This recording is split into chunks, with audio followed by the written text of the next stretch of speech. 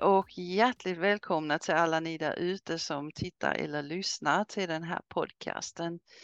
Idag har vi Anki Olofsson med oss och du har ju varit med förut, men tiden har gått. Jag höll på att säga det måste vara ett par år sedan du har varit med här, och vi utvecklas och vi har nya idéer och saker, så att jättespännande. Välkommen till dig idag, Anki. Tack så jättemycket, Anna. Jag Kul att är vara tillbaka. Ja, jag är så spänd på att höra. Vi pratade lite innan här med angående några örter som du håller på med. Vill du Ja, berätta lite grann om det? vi har ju en produkt som är helt uppbaserad ekologiskt dessutom som heter Ecosmundi. Som innehåller 14 olika örter och är sammansatt på så sätt att den ska stärka hela kroppen.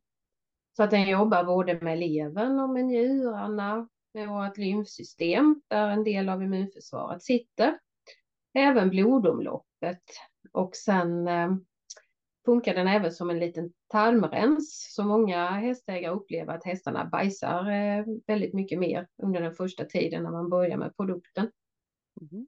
Och sen är den ju även då att den jobbar med parasiterna för att få bort dem eller sänka värdet så mycket som det går. Så på det hela taget så påverkar det ju även då immunförsvaret, så att det också blir mer effektivt och kan jobba med parasiterna. För att just när en häst får parasiter, då är immunförsvaret sänkt Ja. av en annan anledning. Och i de allra flesta fallen, om det sticker iväg uppemot, börjar närma sig 1000 eller däröver, så i de flesta fall så skulle jag vilja säga där är en infektion. Alternativt att hästen har blivit utsatt för väldigt stark stress. Till exempel avskilts från stort eller flyttat eller tappat ska jag inte säga, men förlorat en nära vän. Så att den är i sorg.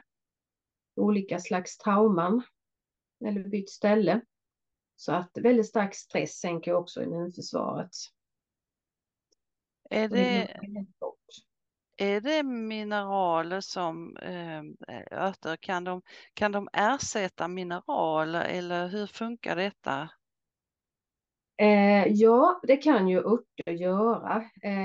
Dock inte Ecosmundi som bara, utan då har vi en annan örtbaserad produkt som heter Love.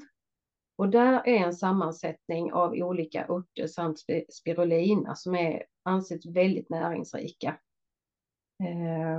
Och där är bland annat björkblad, nypon är ju välkänt. Spirulinan, där i finns ju de flesta aminosyror, eller alla aminosyror som kroppen behöver. Selen finns också i, som ju anses behövas här på våra magra Mm. marker. Ja. Och även då nässla finns med. Så att det är väldigt, väldigt mycket näring och fytoämnen som kroppen behöver för sin matsmältning eller fodersmältning. Och det är ju då en ren produkt. Så de två kompletterar varandra väldigt väl. Och Ja. hästar är ju oftast alltså väldigt bra, deras tarmsystem, framförallt de här typ islandshästar, shetlandsponny och så här som är sprungna eller kommer ifrån väldigt karga områden. Deras fodersystem är vana vid eller kan ta upp i princip vilken liten molekyl som helst. Och många gånger tror jag faktiskt att vi ger för mycket tillskott. Mm. Och det kan ju också bli en belastning, för då orkar inte njurar och lever med att rena ordentligt. Nej, precis. Alltså folk är ju de flesta är ju väldigt noga med vad de ger hästarna, och det ska vara bra hö och det ska ha Mm. fina värden och så vidare. Men Mm. precis som du säger, just shettisar och islandshästar, de är ju funtade på ett litet annat sätt. Alltså de kan ju leva på gammalt gräs och ingenting annat. Ja, absolut, visst är det så.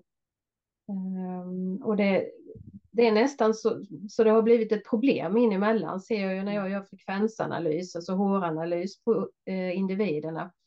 så kan man ju även se då om mineraler och vitaminer och aminosyror ligger i balans eller där är underskott eller överskott.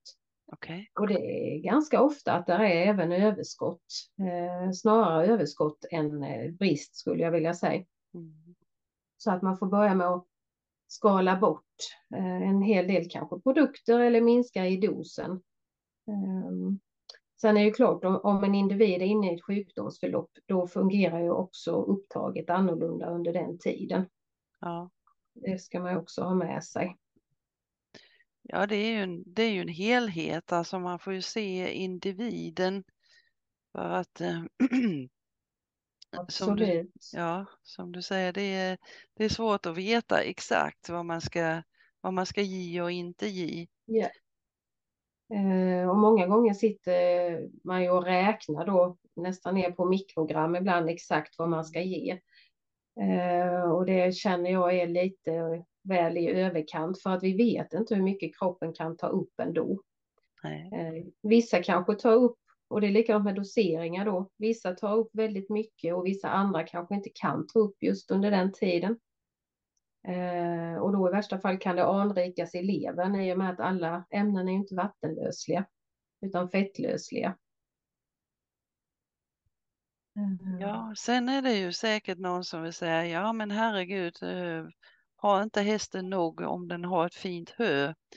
Men jag brukar säga det, att mina hästar de har ju väldigt stora områden att gå och man ser ju att de äter på buskar och gnagar på träd och sånt där och plockar en massa. Så att visst behöver de det här extra. Ja, det gör de. Och just örter och även precis som du säger bark och sly och sånt är ju jätteviktigt för fodersmältningen.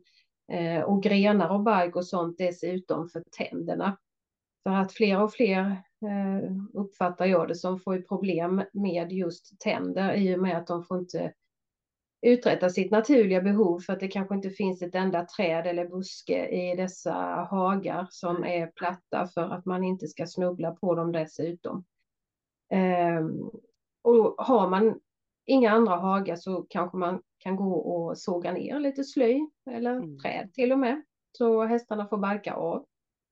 Slänga ut en julgran till exempel. Tall framförallt är de älskar de flesta hästar på vintern. Supermycket C-vitaminer och antibakteriella ämnen i.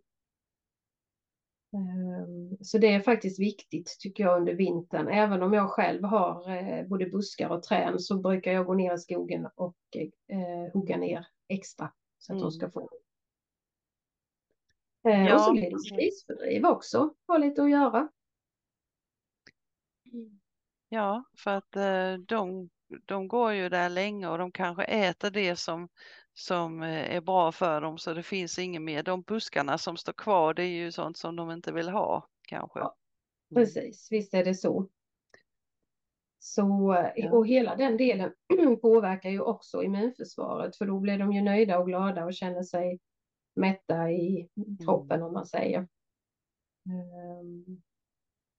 Så när vi ändå då pratar om örter så skulle jag ju faktiskt vilja passa på att lyfta det här med att man är ju så rädd för att man säger att vi har resistensutveckling med avmaskningsmedel för häst och att det är ett problem och där ligger ingenting i pipeline. Och det stämmer ju, det ligger ingenting i pipeline. Men där finns ju de här örterna och även andra sätt säkert som man kan använda. Så askbark är ju ett välkänt. Eller om hästarna hade haft större ytor. Finns det att tillgå så kan de plocka mycket själv för att rensa systemet. Men det är ju ett problem att man inte någonstans kan ta till sig detta för att läkemedelsindustrin är så starkt pådrivande. Att man skapar denna rädsla då hos individer. Att man inte vågar chansa eller vågar prova. För att man tror att hästen måste ha den här kemin. Annars faller den mer eller mindre död ner. Det tycker jag också är svårt det där. Och sen att man inte tänker som så. Jag menar maskmedel är ju ett gift. Ja det är det. Alltså det gör ju någonting i tarmfloran. Absolut. Och så tänkte jag också som yngre, för där fick vi ju liksom, man skulle ju avmaska redan som föl, 8 dagar gammal föl. Jag tänkte Ja. låter ju helt Helt. galet. Ja, Och sen tänker jag också liksom, ja men maskmedel, det kommer ju ut i andra änden med. Vad precis. gör det i naturen när det ligger där ute Mm. med döda djur och sådär? Ja, precis. Mm. Det är hela vägen. Ja. Och där finns ju faktiskt studier på, inte alla avmaskningsmedel, men som Sydektin Compsus som är det bredaste. Som tyvärr fortfarande veterinärerna skriver ut, och speciellt då hos de som inte har tagit något träckprov, för att då ska man säkerställa att man blir av med alla parasiterna. Och i värsta fall så blir man av med sin häst också. För att det finns hästar som dör av det. Det är ganska vanligt att det kan framkalla fång. För du får en toxicitet i kroppen. Du slår ut tarmfloran så immunförsvaret rubbas. Och det tar ungefär 1 år att skapa ett helt nytt immunförsvar i en individ som inte är sjuk, om man säger. Mm. Och jag har påpekat detta till veterinärer och frågat varför de inte rapporterar in biverkningar. Och de, som så många andra yrkesgrupper, är väldigt överbelastade, så deras huvudsakliga svar har varit att det finns inte tid. Och då blir det ju inte heller att det kommer bort från marknaden, det här ämnet, eftersom där kommer inte in några rapporter på vad som händer. Och jag har genom åren haft alltså hela stall som har hört av sig. Där alla individer i princip har blivit sjuka av denna Sydektin kom. Antingen det milda då, att man blir liksom lite förlamad i mulen och inte riktigt kan äta på några timmar, tills kolik och fång. Och någon häst har till och med fått alltså en allvarlig systemkollaps. Någon häst dog, men då var den vaccinerad samtidigt, så det blev overload i hela systemet. Men detta finns ju då forskning på, att man ser att det är rubbningar i tarmfloran, men sen påverkan då på fodersmältningen. Och de andra som finns på marknaden är ju då mildare, om man säger, men inte lika starkt, det slår inte lika brett. Men du får ju, precis som du säger, det är ett gift och du får ju en påverkan. Det kan vi inte komma ifrån. Så där är ett problem. Och många då hamnar ju hos mig eller hos oss, eller vad vi ska säga, när man då alltså har en häst som man inte vågar längre avmaska kemiskt, för den har fång eller den har magsår eller den har PPID. Det är de huvudsakliga ingångarna har varit fram tills nu. Nu börjar det komma in även de som har föl och håller på med avel. Jag har under många, många år försökt upplysa och lära ut att vi inte ska störa tarmfloran i onödan på de små fölen, utan ta ett träckprov, kolla på hur individen ser ut istället. När den är ett halvår så kan du börja och ge örter. Eller om den inte har parasiter behöver du inte göra det heller, om du har stora fina hagar där de kan gå och knapra. Så den gruppen växer och det glädjer mig enormt mycket. För att stör du tarmfloran när den är liten, då kan du ju få problem längre fram med diverse sjukdomar som är relaterade till detta. Ja. Och detta hör man ju ingenstans om, utan det är bara fortfarande trycka i. Ja. Nej, det säger man ju ingenting om. Alltså, Nej. vi som hästmänniskor är ju så måna om hästarna, så vi lyssnar ju på vad veterinären säger och de som bör veta och så vidare. Så att vi försöker ju göra vårt bästa och göra som de föreskriver. Mm. Men det är som du säger, Absolut. man ska tänka till lite grann där. Och även det som förvånar mig mest är nästan de här som då jobbar med helhetshälsa på diverse olika sätt. Trycker gärna i sina djur kemikalier. Och då tänker jag att då får man nog stryka den där helhetshälsa, för att har man liksom inte förstått grundläggande hur hälsa fungerar och vad man bör göra och inte bör göra, som är, alltså det är ju riktigt basic, då får man nog börja och fundera ett varv till. Mm. Vilket ju även gäller veterinärerna. Och som väl är så har jag en del kunder som är väldigt framåt och väldigt frågvisa, och som tar diskussionen med sina veterinär. Så att det har varit rätt många genom åren som har skickat, de liksom bett dem att ringa, så man kan ha en diskussion. Och de tar ju till sig och lär sig det som de blir presenterade för. Som då Videlab och SVA utbildar våra veterinärer, och då får de ju veta det som sponsrar forskningen och läkemedelsutvecklingen, det de vill att de ska veta. Mm. Vare sig mer eller mindre. Så vi kommer liksom inte längre i det här landet, för att det är liksom stopp från olika håll. Mm. Så de får ju inte heller, en del vet ju om och kan den här kunskapen, men de får ju inte föra ut det heller.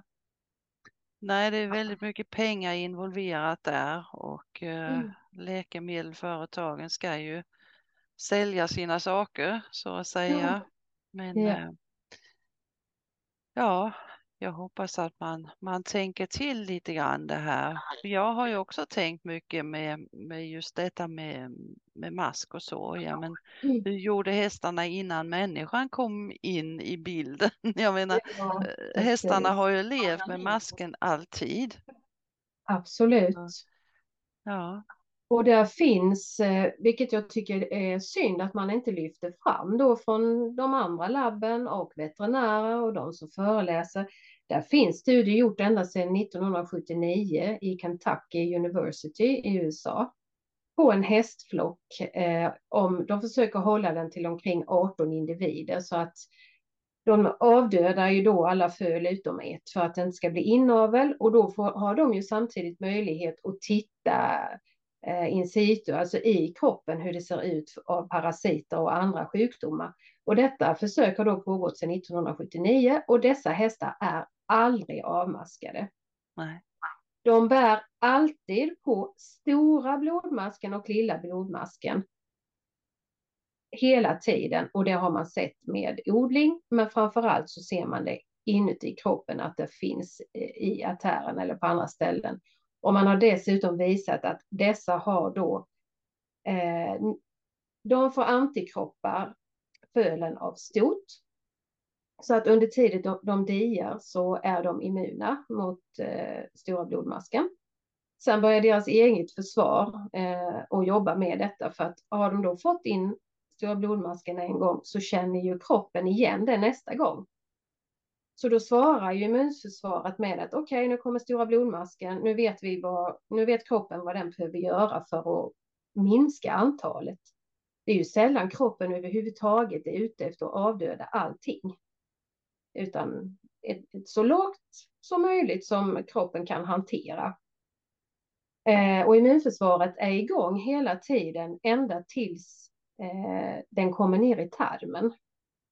Då lägger liksom immunförsvaret ner, för då anses tydligen inte parasiten vara något hot mot individens överlevnad längre. Och detta är ju superintressant.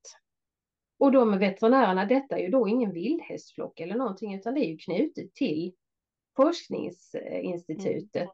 Och de säger ju själv att de här hästarna är friska.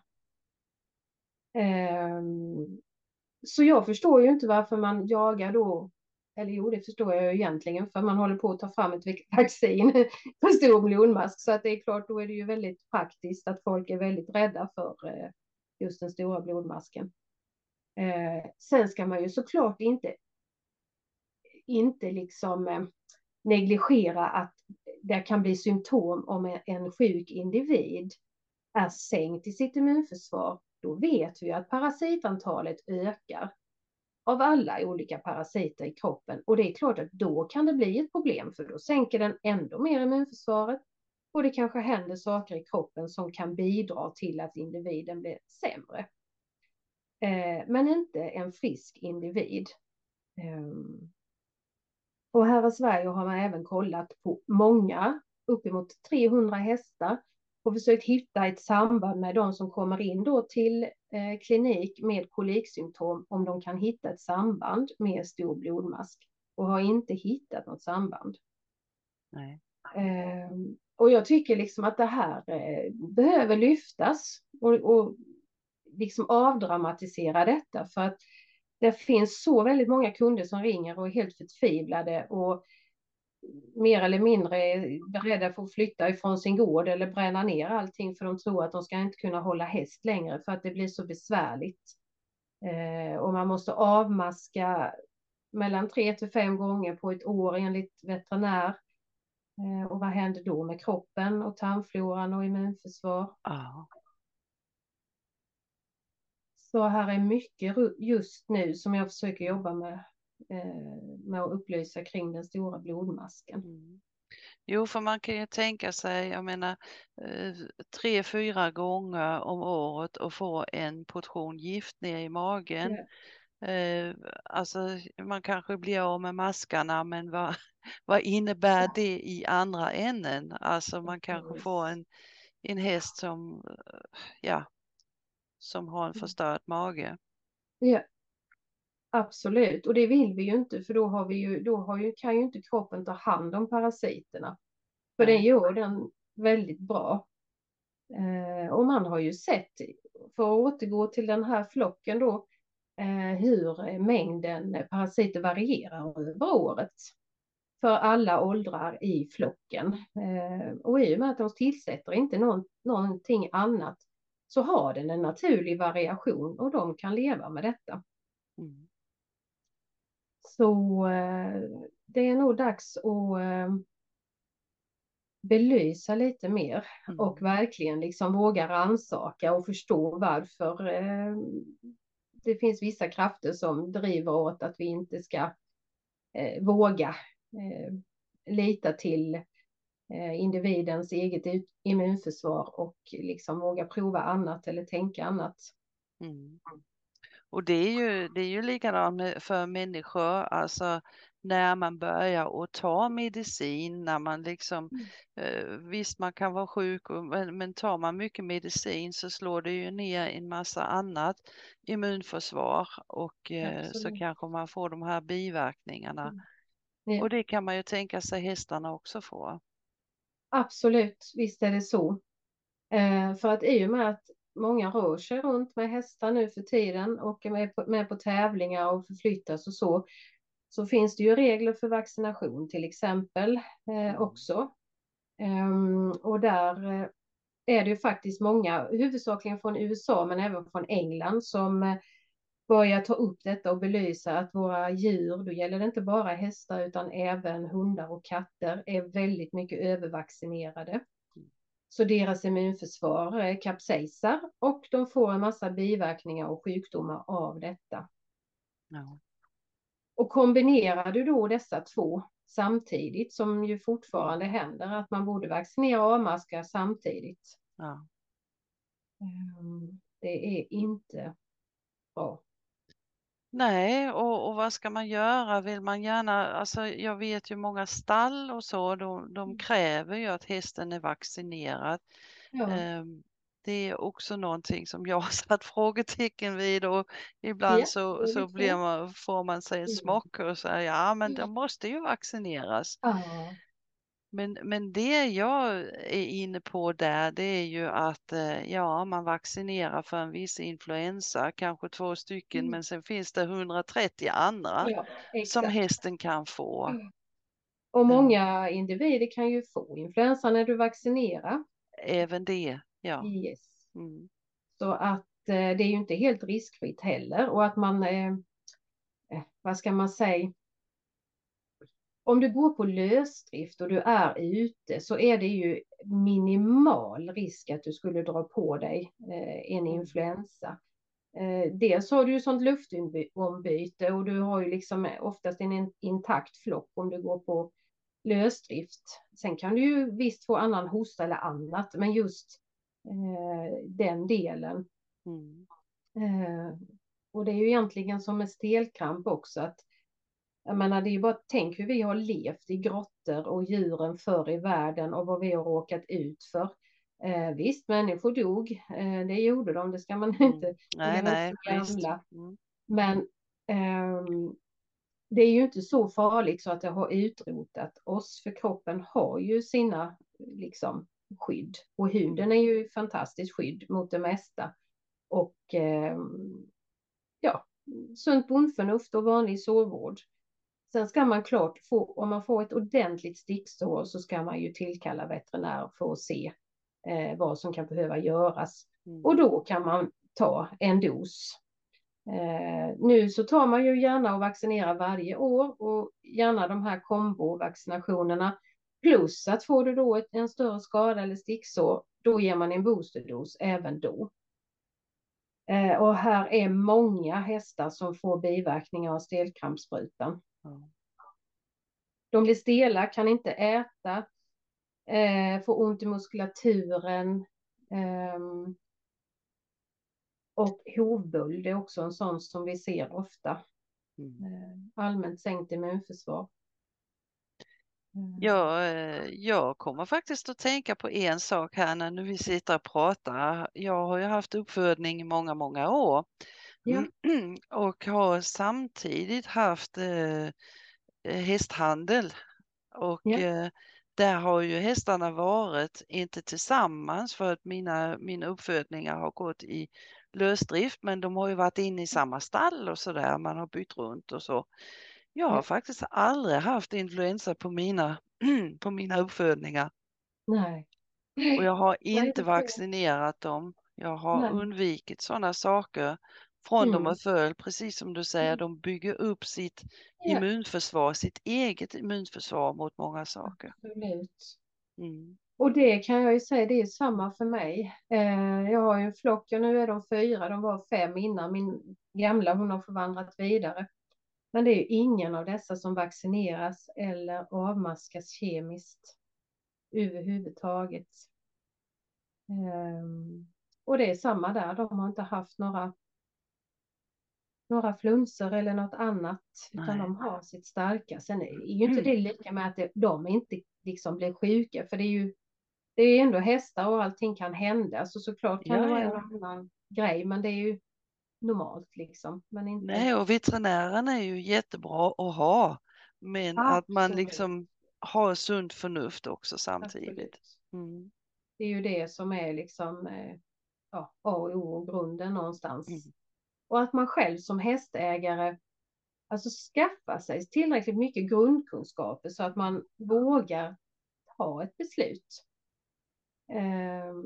Och där vi är ju lite sådana här, vad ska man säga, online-föreläsningar ibland, och tanken är att man ska kunna även köpa i vår webbshop om det är något speciellt man är intresserad över. Så att det kommer jag förmodligen att spela in här nu under vintern. Men vi har även frågestunder, så där kan man hålla utkik på vår hemsida eller på Facebook-sidan, för där är mycket frågestunder.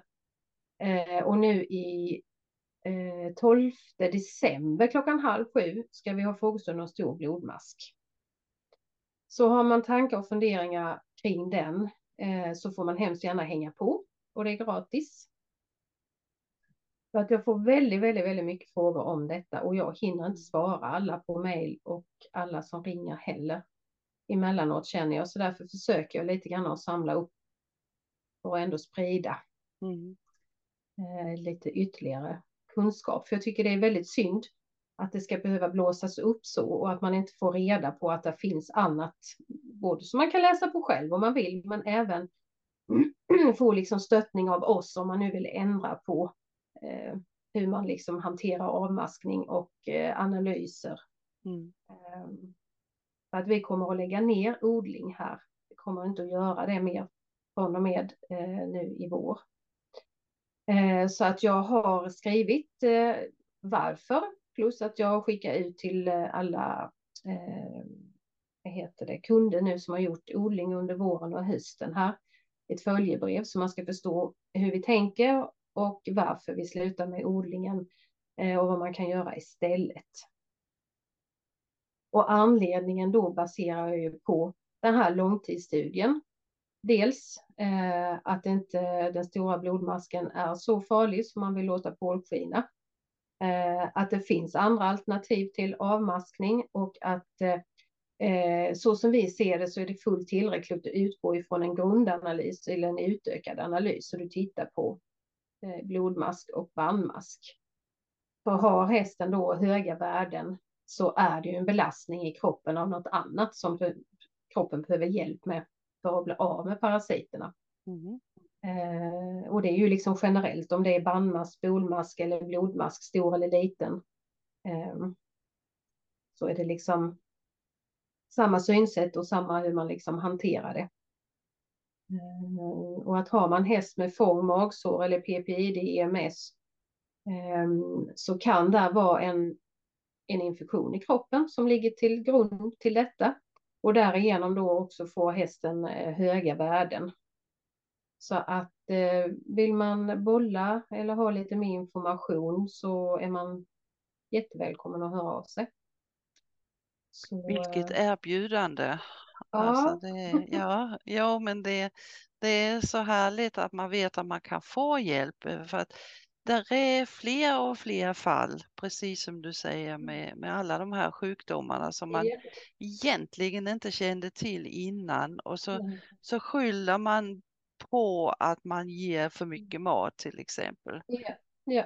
Och man kan ju inte ge en häst för mycket mat, man kan ge för mycket fel mat.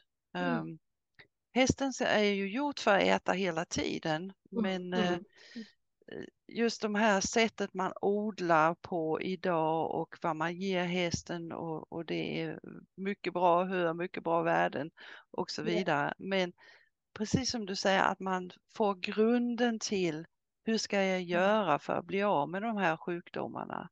Ja. För det är ju egentligen en obalans i kroppen. För har du en infektion i kroppen så har du alltid en påverkan på hormonsystemet. Och då behöver man först och främst bli av med grundorsaken för att hormonsystemet ska orka balansera upp sig. Och där har vi ju hjälpt många genom åren. Om man tittar på PPID då får man ju tillägga då att då kan det ju inte vara ett fysiskt fel. För det kan man ju inte liksom göra någonting åt med på det sättet som vi jobbar. Liksom att det är en tumör. För det finns ju en grundorsak där också. Och flera olika liksom. Men hittar man och ser att det är liksom olika infektioner är det ju oftast. Det är sällan bara en. Men jag skulle nog vilja säga att de fästingburna borrelia, Escherichia, babesia och de här är överrepresenterade. Men även olika jordbakterier och svamp ställer till förtret när det blir för mycket så att det blir en rejäl obalans. Sköldkörteln är ofta också påverkad så att om man tittar på liksom Prekänd, att man ger det till PPID-hästar så fungerar ju det på vissa och då har man nog träffat precis rätt så att det liksom är just den produktionen som är i obalans. Men så som jag har sett med vår frekvensanalys över åren här så är inte det ena fallet det andra likt för de har obalans på olika ställen i hormonsystemet. Och det är förmodligen då när det är fel på något annat som den här Prekänden inte funkar eller ger jättedåliga biverkningar. Så att i vissa fall kanske man behöver stötta sköldkörteln och tallkottkörteln och i andra fall kanske det är brässen och binjurar som behöver stöttas. Så att där finns liksom inte ett enda sätt att angripa just den obalansen utan det är varje individ som behöver tittas på specifikt.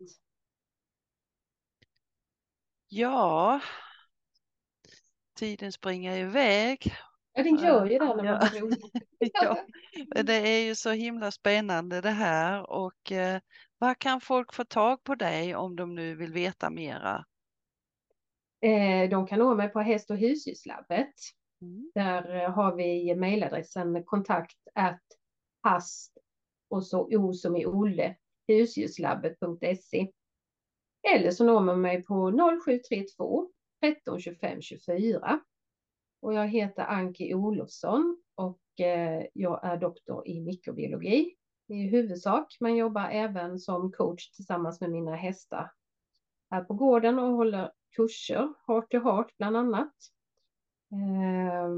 Så att ni är välkomna att höra av er om ni vill rådgöra kring ja, olika typer av problem och hälsa med hästarna. Alltifrån avmaskning, alternativ till varför hästen får parasiter och stora blodmasken förstås. Ja, Ja, ni är det tycker jag är jättevälkomna. jätteintressant det här med just maskarna och att det finns andra sätt. För också man har upplevt idag att många hästar ursäkta, har magsår Ja, och ja, var kommer det ifrån helt plötsligt? ja, Igen, just det här med att för mycket gift kanske. ja. Det är ju en anledning. Sen är det väl många hästar lever ju inte kanske ett hästliv heller och sen så får man stora kraftfodergivor och för lite grovfoder. Mm, Eh, och sen även det vi har pratat om här nu att det blir fel i fodersmältningen och då blir det acidos och det blir surt i tarmen och precis som du nämnde där så blir det gift och tarmslemhinnorna blir sköra. mm, Och där kan man också då via örterna, där finns örter i som hjälper till och läker tarmslemhinnan för maskarna suger ju gärna blod där så det blir lite irriterat. Och då vill man ju hellre få det att läka än att mm. köra på ytterligare gift. Och det är ju egentligen fantastiskt vad kroppen kan åtgärda om den får hjälp utifrån alltså med örter Absolut. och rätt mat och så vidare.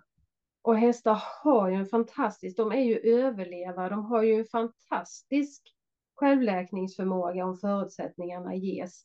Det har Mm, kommit in fall ibland som har vandrat hos olika veterinärer och kliniker och man själv har tänkt att det här, alltså, hur ska det? Och sen så har det bara mm, blivit så fantastiskt för att de just på förutsättningarna. Och många ja. gånger behöver det kanske inte ens vara så speciellt mycket. Man bara går igenom och tittar på helheten. Mm. Mm. Härligt, härligt. Mycket spännande och tack så hemskt mycket för att du kom idag och gjorde oss uppmärksamma på det här igen. Det Tack är själv. alltid roligt att höra om sådana saker tycker jag. Ja, Och tack så mycket ni där ute som har lyssnat på det här och kontakta gärna Anki om ni har några frågor och hoppas att ni prenumererar på den här kanalen så vi kan fortsätta och komma med sådana fantastiska saker som idag. Tack så mycket Anki för att du har varit här tack idag. själv. Tack själv Anna. Ha det fint. Detsamma, detsamma.